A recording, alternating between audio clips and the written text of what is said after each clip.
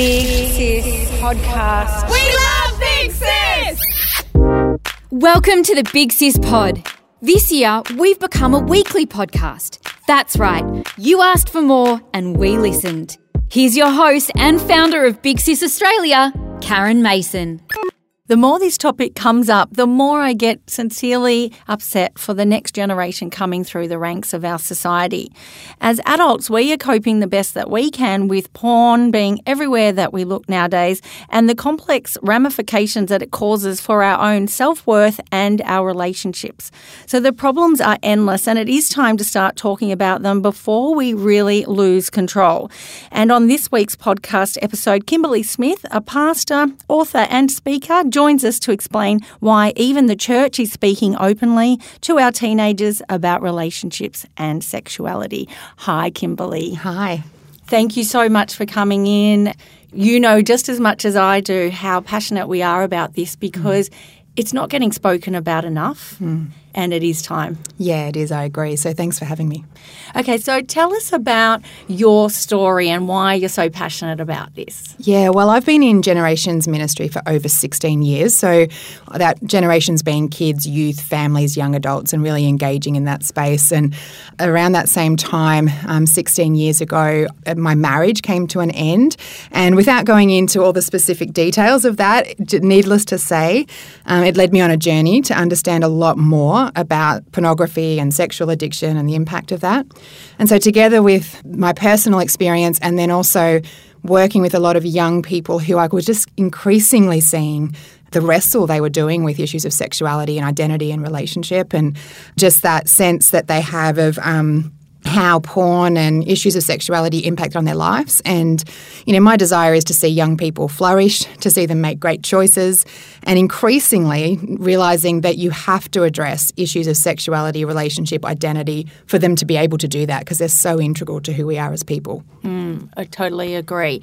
So it must be quite interesting to outsiders looking in that the church is now talking about this. So you're really breaking that sealed section for the church. Yeah. How's that going? Yeah, that's all right. I'm that person going there. Well done. No, I think, you know, as Christians, we believe that God created us with intentionality and purpose and that sexuality is part of that and it actually can't be separated from who we are as people. And so it's His design, you know, that we are sexual beings, that we are relational beings, that we seek fulfillment in one another and in expressing and receiving love and experiencing intimacy with others.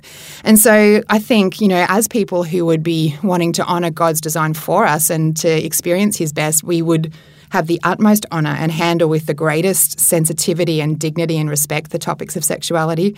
But I think the church has struggled to know how to engage with that because the culture and society of sexuality is so messy and dysfunctional in so many ways that I think the church maybe has kind of stepped back and didn't want to get entangled in that, and they've tried to keep a separation, but as a result have really distanced themselves, probably unhealthily, and have allowed the voice of culture to be so much louder. You know, I just wholeheartedly believe that to live our best, you know, most energizing, life-giving experience and expression of sexuality and the healthiest relationships, we need to honour them so much more, you know, and honour others so much more than we are. And I think the church is really embracing the need to speak into that space and to be part of the conversation and to give an alternate narrative to what we're hearing, you know, through media and culture. And it's not just, we can't just say, oh, the church has shied away because everyone has. This is including parents, and this is why we really need to be getting this out there, whether it's for the teenagers themselves or also the parents taking some ownership as well and going, hey, we can't just keep shoving that under the carpet anymore because this is real. And I find a lot of parents, they think, oh, it's okay, I've got it all under control. They're only on this site and this site. But we have lost control when it comes to the technology and what our kids see. And also I think for parents, it's just for my generation, our generations, the generation of parents that are around now, I don't know that we had a lot of great input from our parents and our elders. And because it was sort of, you'll get married and you'll have sex and you'll have babies and, you know, you work it out, it's not that hard. The game has changed though, hasn't it? And so I think too, for adults, trying to bridge that gap or have those conversations, often it's having to deal with a lot of their own regret or their own embarrassment or their own dysfunction or their own lack of knowledge around issues of sexuality that makes it hard for them to step into that conversation because they're like, I don't know that I did a great job of being a teenager. I don't know how to help you be a great teenager in this space. And so they sort of step back when they really need to be stepping in. So with these conversations that you're having, are they mainly with teenagers or overall age brackets? Yeah, all age brackets. So I love the opportunity to engage with young people directly, but also to encourage parents and leaders in how they engage with young people as well, because for me to come in to have one conversation obviously is not going to be as effective as empowering parents to have an ongoing conversation with their kids, or for those leaders, teachers, people who find themselves in positions of influence in a teenager's life, that they feel empowered and equipped to speak into this sphere and not shy away from having those conversations, either of accountability and how you're going, where are you online, where are you, what kind of conversations are you part of, what activity are you up to, but also to be pastoral in that and to be caring for people in terms of their mental health and their emotional health. How are you responding to the hurts that you're experiencing or the dysfunction that you're witnessing or the things that are putting pressure on you from the outside? I think there's a lot of encouragement to be given to adults who are in that environment and have that position of authority and influence in the lives of young people. What are the main concerns when you're having these conversations? What are their main concerns in today's society around sex and porn and staying away from it? I think you touched on the really big one, which is around social media and the online space. I think there is a little bit of a sense that it's just too big to manage and too big to control, and it's sort of this unknown monster that's sort of coming at us, and we don't know from which angle and how to deflect it. So I think, particularly from adults, I think that's a fear, that is part of the conversation. I don't know how to help. I don't know. Every time I learn a new social media platform, there's a new social media platform. I thought I'd worked out how to Instagram and now there's Snapchat, and I thought I knew how to Snapchat and now they're hiding apps in calculator, interfaces, all those sorts of challenges that parents have. But I think for young people, there is an increasing pressure. And again, social media becomes a platform for this, but it didn't cause it. It's just the expression of it. But of engaging in a much more sexually mature, I guess, although it's quite immature, but, engaging beyond their years, that the influence is hitting younger and younger, or the challenge is there and the language is part of the vernacular in younger and younger ages. And so we're talking, varying reports have varying statistics, but first exposure to pornography is happening as young as 10, 9-year-old that are seeing things that they're just not mentally developed and mature enough to understand. And then they're interacting with them before they are really understanding what they mean. And so we talk now about a person's first sexual encounter, used to be a kiss behind the shelter shed, but now it's more likely to view porn, which is going to be at a much higher level of explicitity than in terms of what is being shown there than perhaps what we might have experienced as kids ourselves. Well, something that I've heard around the traps, and, we are getting a little bit explicit here, but apparently the younger guys, their teenage boys, are saying to their girlfriend or a girl of interest, if you go down there for me first, I will reward you with a kiss. Yeah. So it just shows how backwards it all is now, and it is very scary. Yes, it is. And that trading of sexual favour for relationship. And I think that just taps into, again, one of our innate created needs, which is for relationship and intimacy. And so sexuality leverages off that, where I will approve of you if you do something sexual for me. And so it becomes a currency, which it was never meant to be. That's the commodification of sexuality, is when we trade it for something else that we actually need, which is belonging and acceptance and a sense of approval from others.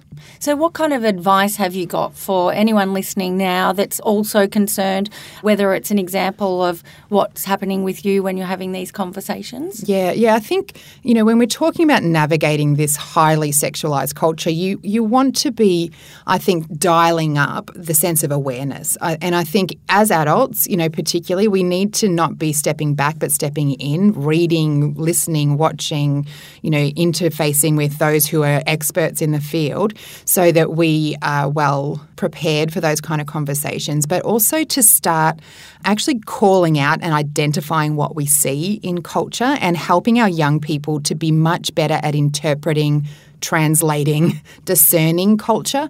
I mean, I talk about culture as being, it's the water we swim in. And that adage about how do you boil a frog? You just put it in cold water and gradually heat it up. Because if you threw a frog into hot water, he would jump straight out. But I'm not sure why we need to boil frogs, but it's a thing, right? Yes, I am vegetarian.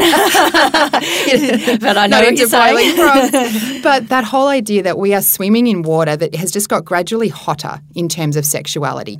And so I think we kind of need to stop and go, wait, the temperature's changed. Let's identify that. Let's look at what's feeding that and have some conversations about it. So there's a lot of people doing some great work online, even in how we interact with media and advertising, to start saying, I don't think it's appropriate that image would be used to try and sell something that's completely unrelated to that image, that to be walking through shopping centres and seeing pictures and to be helping our young people to go, wait, that's wrong, isn't it? And actually pointing it out, what's wrong with this picture? Well, the lady's advertising Ugg boots, but she has no clothes on. So she's standing in a freezing cold environment trying to tell us how warm the Ugg boots are, but she's got this is stupid. That doesn't make sense. And I love that questioning that you that you discernment, could do that. And just why is that lady, and it's often ladies, but men too, why is it necessary for them to be unclothed to advertise that perfume or to advertise that food item or whatever it is? Because when you start thinking like that, it's actually ridiculous, the types of things we use sex to sell, essentially. And I think calling that out, not just walking past that and letting that just hit a young person's brain and just become part of the water that they're swimming in, but just to say, stop, what's that? What's that all about? Does that make sense to you? And even in how you're hearing children or young people talk about conversations they're having, with their peers, helping them stop and just identify what is true about that. Is that healthy and wholesome? Is that the way we should be speaking about somebody? Is that what we should be trading off for friendships? Helping them discern and not be just mindlessly kind of just floating through, and going with the current, I guess, of that, to keep that analogy going. But because there's so much hypocrisy in our society around this topic, I think, you see universally our culture condemns rape and violence against women, as it ought. People stand on the steps of courtrooms and, yell for justice, but yet the number one search in pornography genres is around violence, rape, lack of consent. I know. That is ridiculously domination. incongruent. Yeah. And so, but we need to call that out. We need, when someone's standing on the steps of a courtroom, we need to say, so are you for women and for healthy relationships everywhere, man? Or is it just here? Because we need to be making sure that we're not just feeding this hypocrisy of what we say as opposed to what we do, because eventually what we're accepting in private, and that's what is feeding our rape culture and our violence culture, and is this sense of the normalising of those things as being entertainment or acceptable or even desirable by women. It's a lot of miscommunication that's happening. And I'd like to add to that, because the thing is, with the porn industry, it started off a lot softer and it's gotten to this disgusting point where we're at today, because they are all competing. All the porn companies are competing against one another because of the demand. So if they up a notch, then the other people have to up the notch. Yeah. And so that just means more and more gruesome stuff happening mainly to women. Yeah. And because of the addictive nature of porn, and we're seeing a lot of medical studies in this area, both in physical health and mental health, and brain science that tells us that porn is as addictive as any drug, and as is the case with drugs, you need more and more of it every time. So the first hit, you only need a little bit, a little high, a little buzz. But every time you go back to that, there's a desensitizing that happens, or a fatiguing almost that happens of your brain chemistry that means we need more. And so porn is like that. The first time it just needs partial nudity and more demonstration and greater, intensity, which always leads to this violent, dominating abuse. That it's just horrific, as you say. And also in the medical field, we're seeing reported that is being mirrored in the health presentation of young women, particularly, like with complications due to rough sexual activity that guys have seen in porn, and it looks like it's they pleasurable. Think it's normal, yeah. And for the woman, because that's the woman's job in pornography, is to look like that has been enjoyable, even if it's been quite degrading or physically abusive. Exactly. And so doctors are reporting cases of 14, 15-year-old girls presenting with horrific internal injuries as a result of this. And so it does mirror what's happening, in that private behind-the-scenes space comes out into our general culture and our general experience. Exactly. And I've seen a documentary on women that have removed themselves from the industry and you could just see it in their heart and their soul. Yeah. It's destroyed because they look at an image that they have performed and just feel sick and remember how painful or shameful it was. And it's because we've perpetuated the lie that your sexuality is separate to you as in your identity. And I think, we've suggested that sex is just a physical exchange, but it's more than that. It is an emotional one. It is a spiritual one. It's a biological one. There's a whole lot of research about what happens in the act of intimacy and physical intimacy, that even if it doesn't feel like an act of intimacy, your body is engaging in it like it is. And so then there's brokenness and shame and hurt and wounding and regret that comes out of that. But we're feeding the lie that that's not meant to be your experience. You're meant to be able to just engage in sex mindlessly and just fulfill the needs of your physical self without any implication in any other way. And it's not true. Yeah, or for the partner, and not even for yourself most of the time. Yeah. Look, I could go on about that for hours. I think we'll go and have a coffee and continue this conversation. But so let's go back to, I guess also with the censorship laws nowadays, we've really lost control.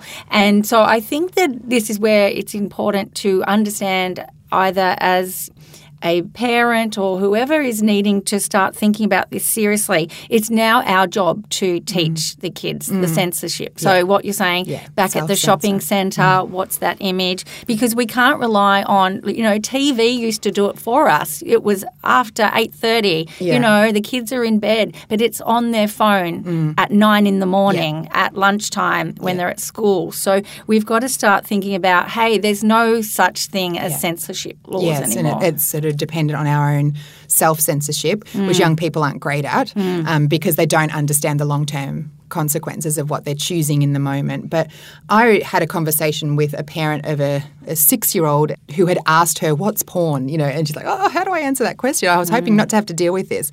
But my basic answer to that was, porn is the depiction of something that should be done in private, in public. And if we just work on that as a basic premise, that's a good starting place for young people, is don't be looking at things on your phone that we close the door for at home. Why would we want to watch them on a screen? That sense of privacy, that and intimacy in privacy. And I think as we keep talking about what porn is and why we would be against porn, it's like it's just no one else's business to be watching anybody else engage in sexual intimacy. That's not what it's designed. It's not a spectator sport. We shouldn't be turning it into one. So I think that's part of a conversation that we can be having. I think also the general thing is that we ought to be looking to raise the intolerance for porn, or for sexuality as it's demonstrated in unhealthy and inappropriate ways. And so to do that, we need to increase our awareness of the impact of porn. I know in one of the church environments I was part of, our young adult men spoke to teenage boys, and, one of the prevailing comments they made was, if I could go back and not watch that first thing, I wouldn't have watched it. Like if I could change anything, I wouldn't have opened that first click. Wow. Because they look back and just see that that's the pathway that led them to where they are and the struggle that they're having now, and the dysfunction it's meant in their relationships, the shame and the guilt and the wrestle that they've done with it. If I could do one thing. And so I think that was so powerful for those young guys to hear it from other young guys just slightly older, but that they respect. But we need to keep talking about, it's not as glamorous as it seems, guys. I know it sounds appealing, but it just isn't. And, girls, I know that it feels like it touches a need in your heart, but it's really not. It's just taking you away from what you actually are desiring, and that's, the relational intimacy that we all seek. And so I think we've got to increase our awareness of the impact, the dysfunction that comes out of that. I think we need to keep building a really healthy picture of sexuality, because I think you can't just say don't use porn and then not give an alternative. Like, if that's bad sex, what's good sex? Like, you can't exist in a void. Of course. You know, you have to feel that, like, take the porn out. Well, what are you going to put in? Well, let's talk about healthy relationships. Let's talk about honouring each other's sexuality. Let's talk about how we don't objectify one another and how we make sure that we're always speaking and treating one another as humans, not as objects. Yes. And the connection, you know, like eye-to-eye connection, whereas a lot of the other acts online, there's no eye-gazing. Yes. Yeah, there's no personal intimacy. But we have to keep and that's the challenge. And I know it can be awkward, but I think that's what we have to do the work on as adults particularly, is being comfortable to speak in a really positive way about sexuality. And in this case, it's not always the parents that are the best persons for that, because we don't cope very well with thinking about our parents having sex. Yes. So we don't necessarily want to hear that through their experience, but they can actually feed into what it means to honour women, you know, what it means, like a dad watching TV and encouraging a guy to turn away from an image rather than, like, check her out. Or, you know, these kind of things are so valuable. I have a conversation with a male friend who he and his young adult son, as a general habit, they'll fast forward sex scenes in any show they watch, and it's just what they do, you know, because it's like, okay, they have sex. We know that. It's not pivotal to the plot line. They're probably not exchanging, you know, trade secrets in the bedroom. That's just for our titillation. So we'll just skip that, keep going with the storyline. But what a great thing that teaches his son. And, you know, years ago, like, you know, say 20, 30 years ago at the movie cinema, they just kissed and the lights went out. And that's all we needed. Yeah, we know what happened. Okay, happily ever after. Correct. Got it. But this is the problem. It's been sneaking in even in the mainstream movies. Yeah. And I think too, when it comes to technology, the language I advocate is we have to value the protection of our kids over their right to privacy. It is far more important that we are protecting kids from things they can't process at their age, that they can't understand, that they can't navigate in healthy, wise ways, much more so than any angst we might get. Oh, it's my phone, it's my thing, you can't tell, you know, no, you can't look at this. Well, your privacy is less important to me than protecting you from what damage could come as you get into spaces that you just are not equipped to handle. And I think that can actually be a really honouring conversation, that, like, I love you too much to let you go where you can't come back from. You know, I love you too much to put you at risk, and I know this feels like I'm being, you know, a nag or a meanie or whatever, but I love you too much. I'm happy to be the meanie because I want to protect you. I think that has to be part of our conversation, because we advocate the right for children to have privacy, and I don't know that that's our parental or adult responsibility is to protect that over protecting them. I think that comes first. And as we raise that level of intolerance, as we keep talking about how distasteful it is that pornography is so accepted, as we, you know, have those conversations about media and advertising and the water, you know, the temperature that's around us, I think as we keep raising that intolerance, that motivates us towards education, because we get, like you are, you know, like I am, you get sort of fired up about, no, I don't want anybody to have to experience this. I don't want anyone to fall into that trap. I don't want anyone to be abused, exploited, broken by this. And so it fuels you to push past any of that discomfort or awkwardness, because the passion is there. That intolerance drives us to want to better for our kids and better for the next generation. Oh, wow. Love it. That's such great advice. And I know everyone listening has just picked up some really handy tips. So thank you, Kimberly. So for anyone that wants a bit more information, so from other areas, obviously they can go to church and talk to some pastors that are open to discuss this, including yourself. But are there any other groups, like websites you were saying? There are some? Yeah, I would highly recommend, particularly for parents and adults that are working with young people, Fight the New Drug is a website that is strongly advocating in this area. Lots of research that they present in really clearly understandable ways, stories of survivors from the industry or people who are wrestling with addiction. And they also offer an addiction recovery program that's free through that website as well. So Fight the New Drug, a brilliant, brilliant resource. Melinda Tankard-Reist is a lady in Australia that's doing a lot of work, particularly in the research space, but also in advocacy. She and others are part of an organisation called Collective Shout, which do a lot of advocacy work around media and and they do campaigns to remove certain advertising and certain things. Currently, they're in a big fight with Wicked Campers. I don't know if you've seen any of the media around that, about these incredibly sexualised slogans that they have around on Byron Bay. They are, So that's Collective Shout or Melinda Tankard-Rees. And the other is the eSafety Commission, which is a government organisation, but they have again done an incredible amount of work, and they have a great awareness around what's happening in the social media online space. But they're also able to provide a lot of resources for recovering images that have been sent out and getting them removed from the internet, or helping to deal with online bullying or unwanted interactions, and also a lot of information about apps and hidden apps and some of the things that are happening there. So that's a great place to go to as well. All right. Well, thank you so much again for all of this knowledge. I've just learnt plenty of things. And if you are looking for some more information from Kimberly, you can find her on her website, which is kimberlysmith.org, if you're wanting to continue the conversation. Let's go and have coffee and keep talking about this, Kimberly. Let's do it. Thanks for your time. Thank you. If you loved one of our Big Sis episodes, why not share it with one of your friends or family members? It's all about sharing the love and sharing the knowledge. Thanks for being so amazing.